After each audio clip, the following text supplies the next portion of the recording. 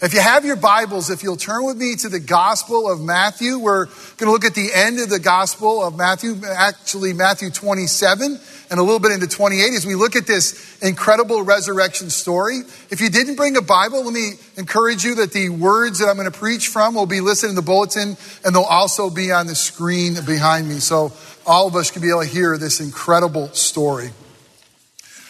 Well, United Airlines, they forcefully removed a man from flight 3411, creating what has clearly become an incredible PR nightmare. As that video of a ticketed and seated passenger was removed from the plane to make room for their own employees. And we know that video went viral. How many of you seen that video? I imagine everybody has seen that video unless you haven't been around technology in the last week. How do you spin a story like that? What do you do to try to make that story something that it's not? Or come out of that looking a little bit better than what you appear to be looking like when you're dragging one of your passengers off of the plane? No one can deny that there wasn't a ticketed passenger who was taken by force and removed from the plane. The whole world saw it. How do you recover, right? I mean, can you imagine that PR department? How do you respond? The body of Jesus was removed from the grave. No one could argue that. No one could deny that. I mean, history points to the fact that there was a historical Jesus. He was crucified. He was buried. He was placed in a tomb. And the body was no longer there. No one could deny it.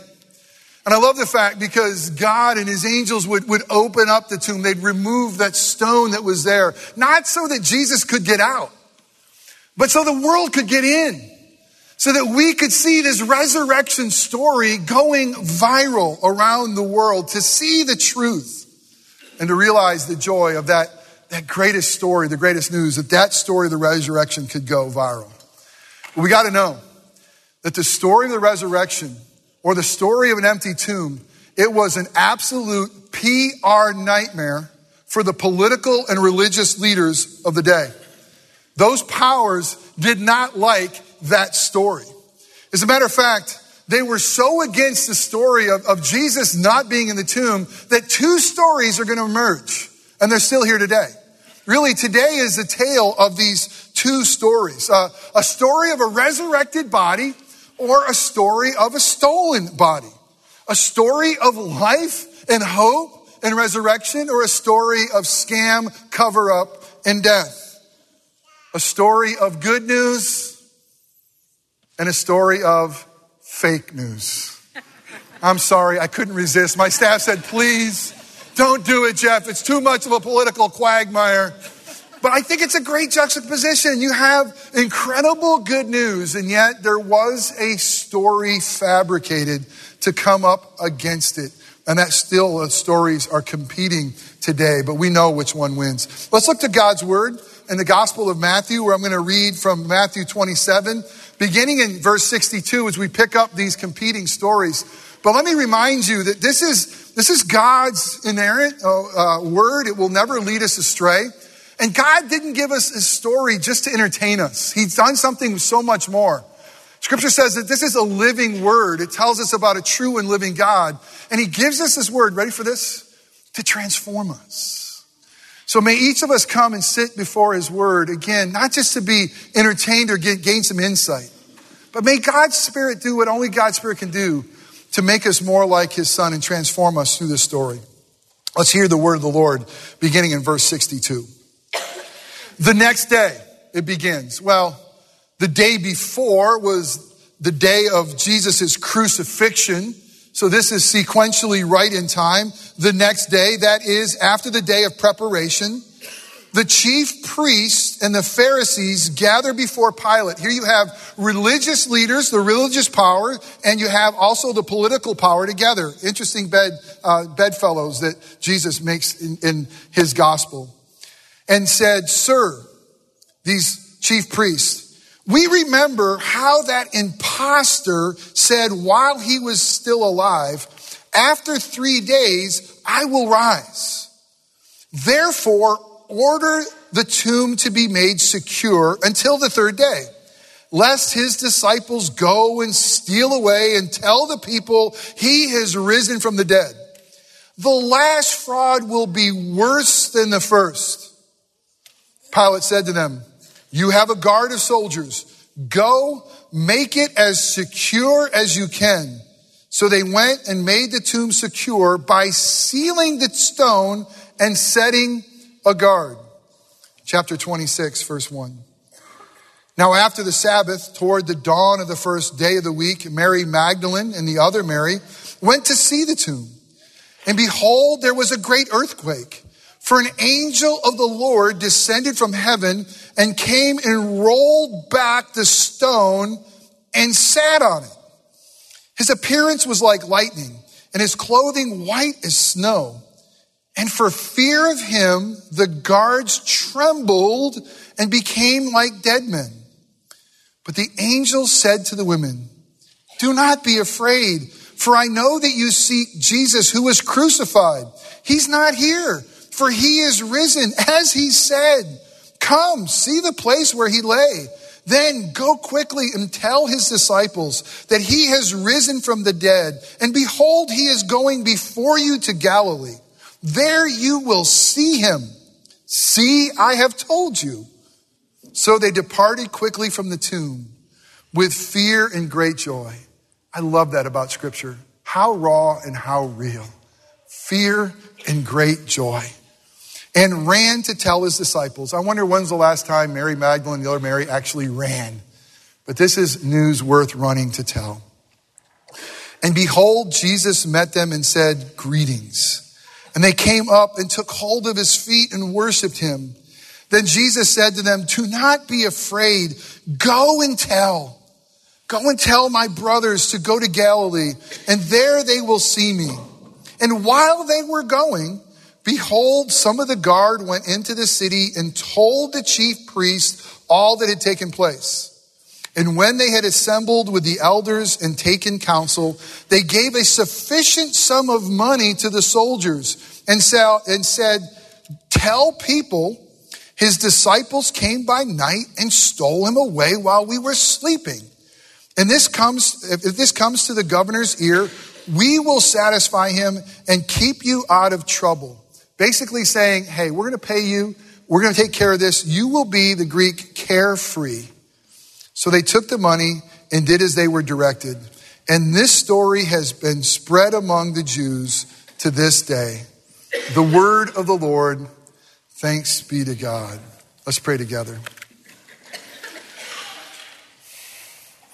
Oh, Father God, we ask that you would be so gracious to us and come and join us because, God, clearly in that first Easter morning, there was competing stories and things that competed for the truth.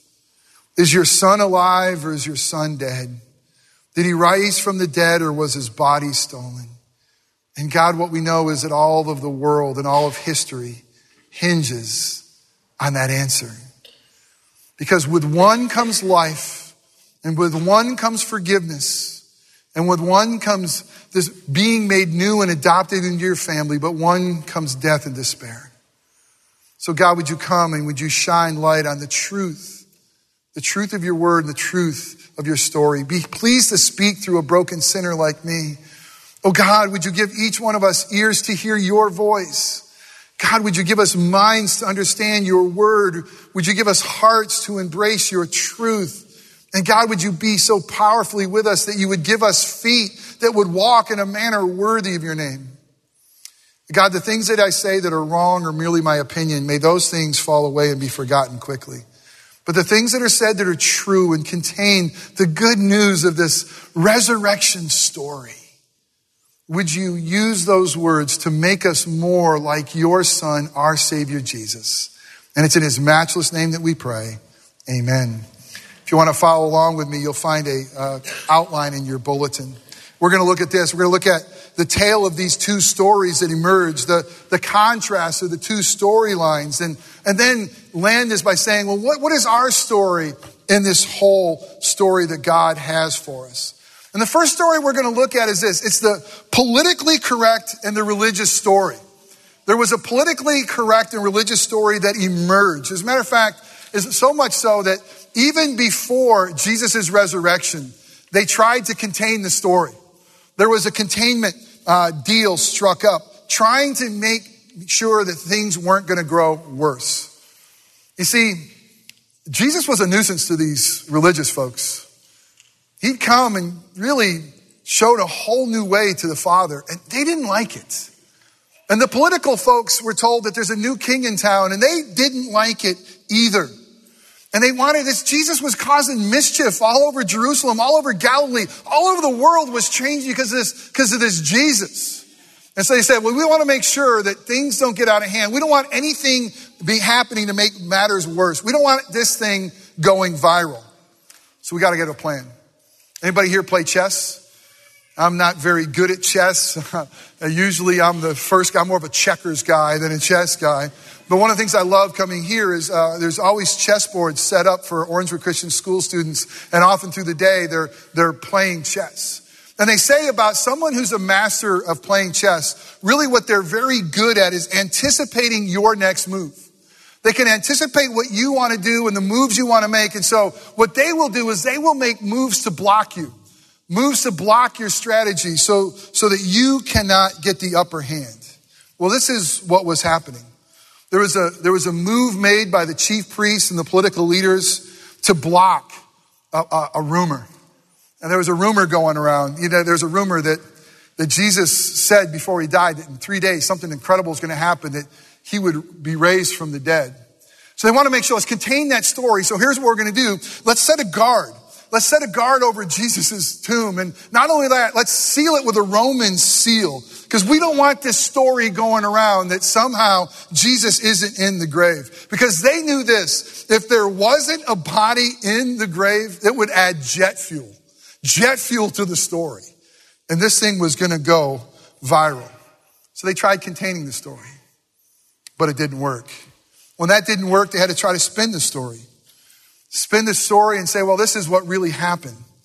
How crazy, listen, how crazy is this story? The spinning story is that we're going to have that these Roman guards fell asleep. Maybe they had a little bit too much booze that night. It was a long day, a long work week, and maybe they just had a couple too many, and man, it was a starry night. They just kind of fell asleep. And as they fell asleep, they had these disciples of Jesus, these guys that smelled like fish, these weird group of folks that they were going to come and they were going to steal the body of Jesus. Now, I want you to know, it's crazy. It's crazy. It's like being told that our Marines are going to fall asleep at their post. It's being told that we had a fort taken over because, the few, the brightest, the best, the Marines, they're sleeping on the duty. That's the crazy spin of the story.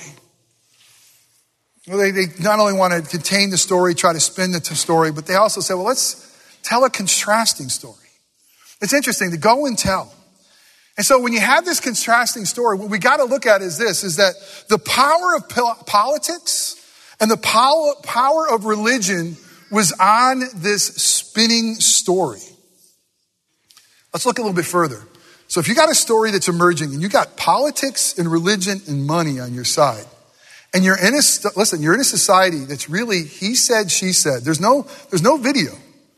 He said, she said. So who do you have on one side? You have the Roman authorities and you have the religious leaders. Who do you have on the other side? Women. Now, God tells us very clearly that male and female are been made in his image. That we together, we're the same of worth in God's eyes. Equality in God's eyes, male and female. But you got to understand, in this society, it was not so. They hadn't received their due rights as image bearers of God. And there's absolutely absurdity that one story is being told by all the power and the other story is going to be told by women. This is what God has chosen to do. Do you know that in Jesus' day, this is sad, but women weren't even allowed to testify in court. And yet you have the contrast of power, authority, and money, and a few women. And by the way, these women had really a kind of a spotty past, kind of scandalous. Let's give another shout out to the women. Do you know the women were the last ones at the cross and they were the first ones at the tomb? And they were the first ones that were given the greatest message to go tell.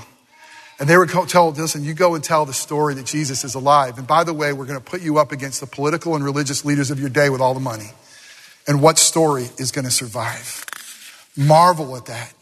With all the money and all the power, marvel at the fact that this resurrection story still went viral. It's got to be true. You know, the interesting thing about this story, we would be foolish to be here. We should not gather here. If the Romans or the religious leaders could do just one thing, if they could produce the body, the whole story of Christianity crumbles. This whole thing that Jesus is the Messiah that came as the Lamb of God to take on our sins and to conquer sin and death. If they could just produce a body, and believe me, they scramble for it. I love the honesty of Scripture. Paul will tell us in 1 Corinthians 15 that if Jesus wasn't resurrected from the dead, there is no resurrection from the dead. And if he hadn't raised from the dead, then we're still in our sins. He says this, listen, of all people, if there's not a resurrection, we are the most to be pitied. We've been bamboozled. And everything that we believe in is in vain. If Jesus is dead, we're not forgiven. If Jesus is dead, we aren't made alive. We have no hope. And yet in the midst of the power, in the midst of the money, in the midst of the authority, this resurrection story not only has survived, it's thrived. Well, that's the contrasting story. In some ways, we hear this resurrection story. And I love the way that God tells this resurrection story, because I don't know if you could see it at first or not, but really what God is doing, like God does so well, he's mocking earthly powers. He's mocking those who try to say, we're going to try to keep your son down. The first thing he mocks them with is this angel who sits on the sealed stone. What is he sitting there? Is he tired? No. He's sitting there in like victory. Yeah, nice little stone you got here, fellas. Nice little like Roman seal. You have a big brother who ever sat on you? Some of you know this, and it makes you mad just thinking about it, right? Because he sat on you in humiliation. He might have tickled you. I remember hearing a story that my wife Katie says that her brother would sit on her and say, okay, I'll get off if you stop laughing, and tickles her, and so she laughs and thinks, this is not fun. I'm being bullied. Repent of that, Taylor.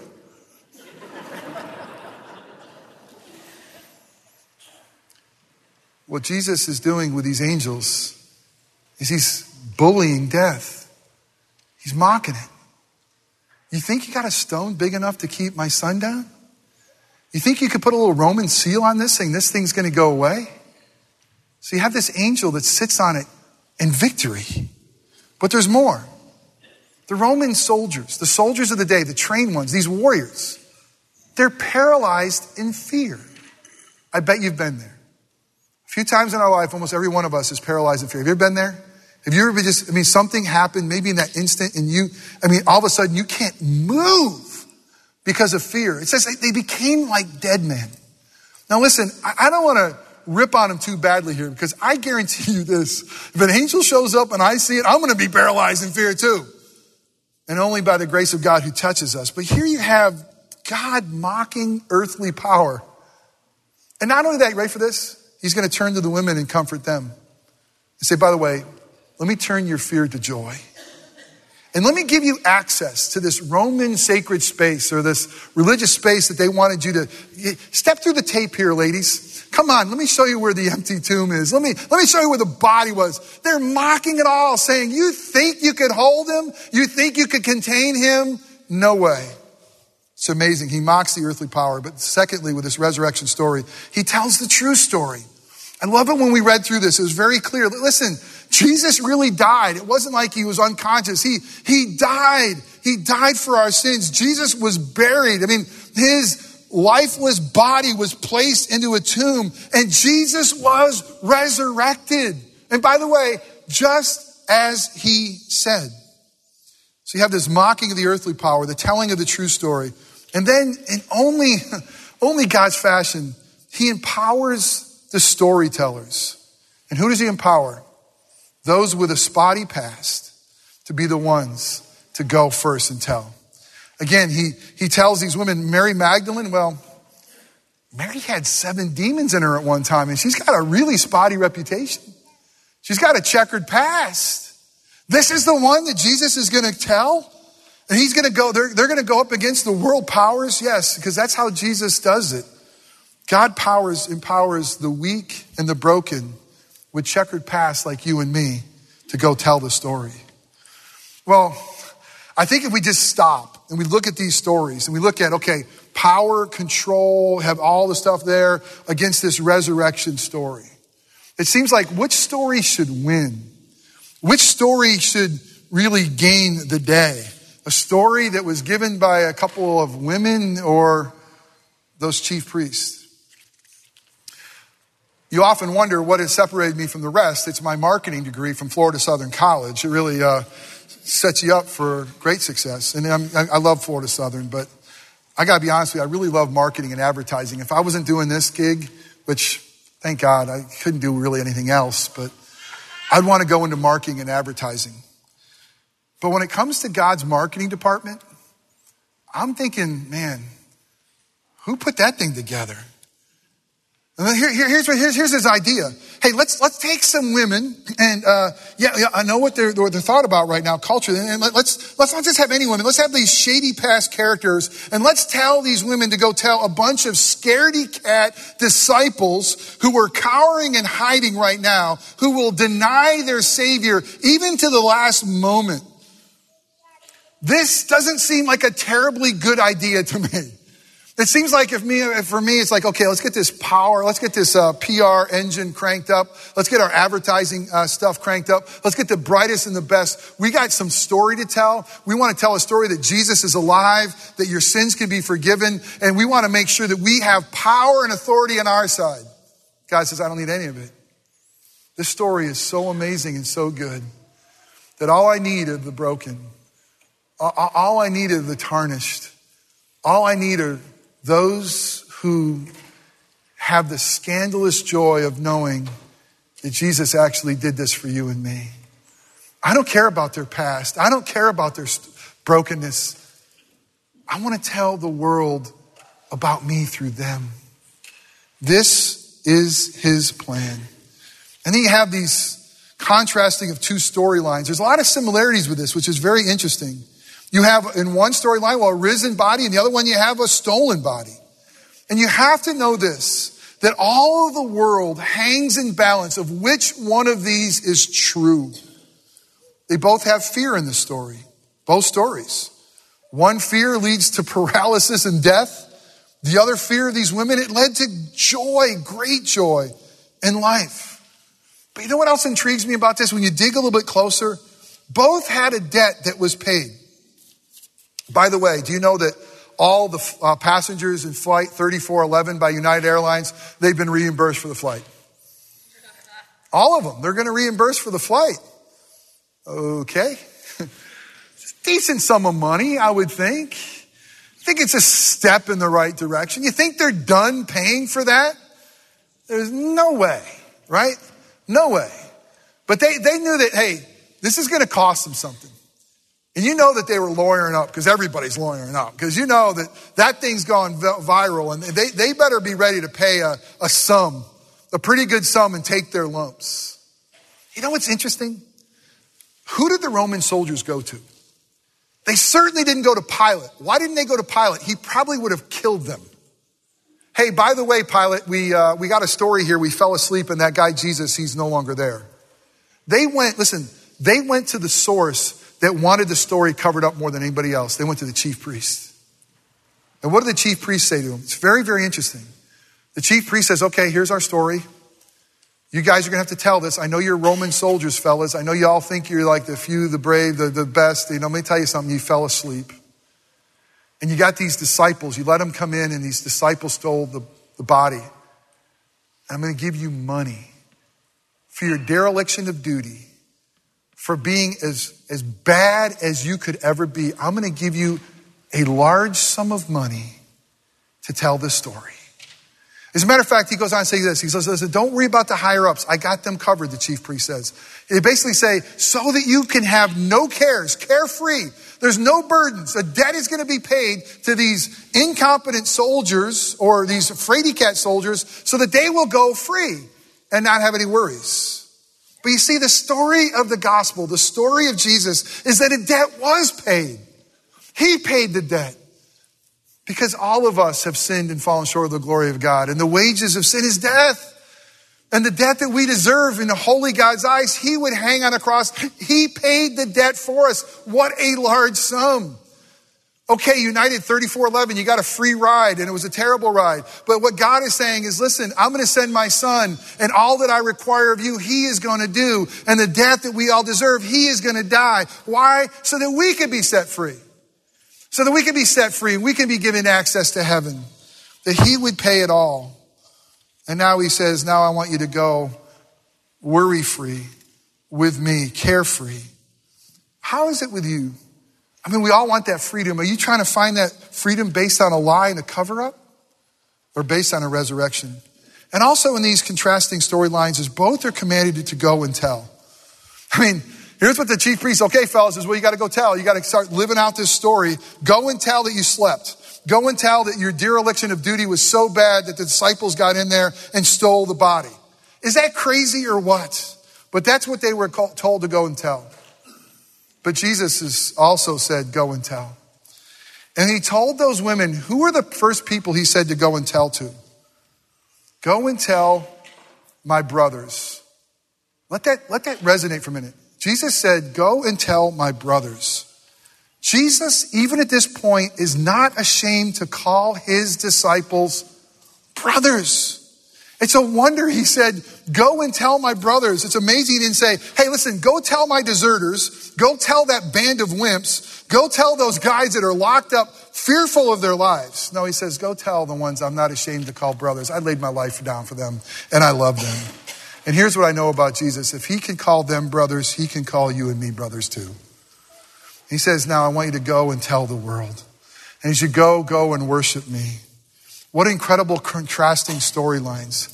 Go and tell a story of death and deception and theft, or go and tell a story of life. And lastly, how is this story with you? Is this a story to entertain you? It's the Easter story. I stand before you by the grace of God alone and say, this is my story. Jesus was crucified, not just 2,000 years as an act in history. He was crucified for my sins. He died for me. Jesus was risen from the grave, and as he defeated death, so did I. And as he opened up paradise, I have access to it as well. Because he lives, I live. And the resurrection is God's proclamation that the sacrifice worked. He accepted it by removing his son from the grave. This is my story. And this is a story that God has called me, one with a spotty reputation and a checkered past, to go and tell. He says, listen, as I want you to go, I want you to go forgiven and free. The debt was really paid. Don't let the enemy whisper in your ear and telling you what you're not. Let me tell you what you are. You're mine. You've been paid for. You were bought with a price. You have peace with God, and you will forever have peace with God through the God of peace in his blood. You're one with Christ. I could say I've been crucified with Christ. The life I now live, I live by faith in him who gave himself up for me and died for me so that I might live with him. And I, like many of you, we can live now with great joy. Joy of knowing whose we are and what he's done for us. I love the fact that even in that, the first time the angels spoke to the women, they were in between fear and great joy. Can you relate to that? Seems like I live most of my life in between fear and great joy. But he says, go and tell. Who did he say go and tell to? Go and tell, he said it to those who were weak, those who were broken, those who had a past that was questionable. And that's how he tells his story. It's through you. It's through me. It's through those of us who by God's grace can say, it's not just a story. It's my story. That is my hope. That is my joy. That is my life, that Jesus came for me. And because he lives, I live too. What story are you living? What story are you living? All of us are living a narrative. What does that story tell you about who you are? What does that story tell you about who God is? Do you have a God who's angry with you or a God who's in love with you? Do you have a God who is dead or a God who's defeated life? Are you living life for your own selfish ambitions, or are you living life for his glory because he loved you enough to lay his life down so you could live for something so much more than your pathetic small life? You could live for him and find joy incomprehensible in the good news of the gospel. The stories were told, one of death, one of life, the gospel story, the resurrection story. May that be the story that all of us know, love, and tell. Can you say, this is my story? This is my hope? This is my identity? This is my life. That's the gift that Jesus offers to us this Easter and every Sunday. Let us pray. Father God, I just love the fact that everything was stacked up against your son. The political powers hated him. The religious powers hated him. They hated him so much that they and us would cry that he would be crucified. And who was he? He is the spotless Lamb of God. He's the one who came to show us how to love and how to live.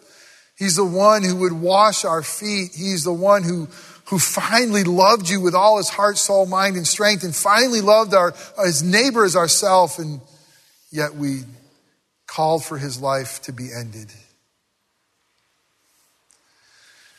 Oh God, it offended the powers of this world that he lived and walked on this earth to the point where they were going to kill him and did, and try to keep a story of him coming back to life from even happening. But God, we love the fact that no matter what the world power does, the good news of the gospel marches forward. That you have declared that Jesus is the Son of God by the power of the resurrection. And because he lives, we know that you are now making all things new in this crazy, broken, messed up world. Jesus is our only living hope. And God, I pray for each one of us. Each one of us has to wrestle with, is this just a story outside to entertain me or to ponder? Or is this our story? Is this a story that we realize it's so personal? Because Jesus didn't just die. He died for me. And he wasn't just resurrected. He was resurrected for me. And now because he lives, I live too. Father, I pray for the one who maybe is hearing this story for the first time, that God, you would give him the grace and the faith to embrace Jesus, to say, I just confess that I'm broken, and embrace Jesus as Lord and Savior. And God, I thank you that through that incredible gift, you make us new. Would you do that, I pray, for your glory and for our hope, we pray in Christ's name. Amen. Let's stand and sing.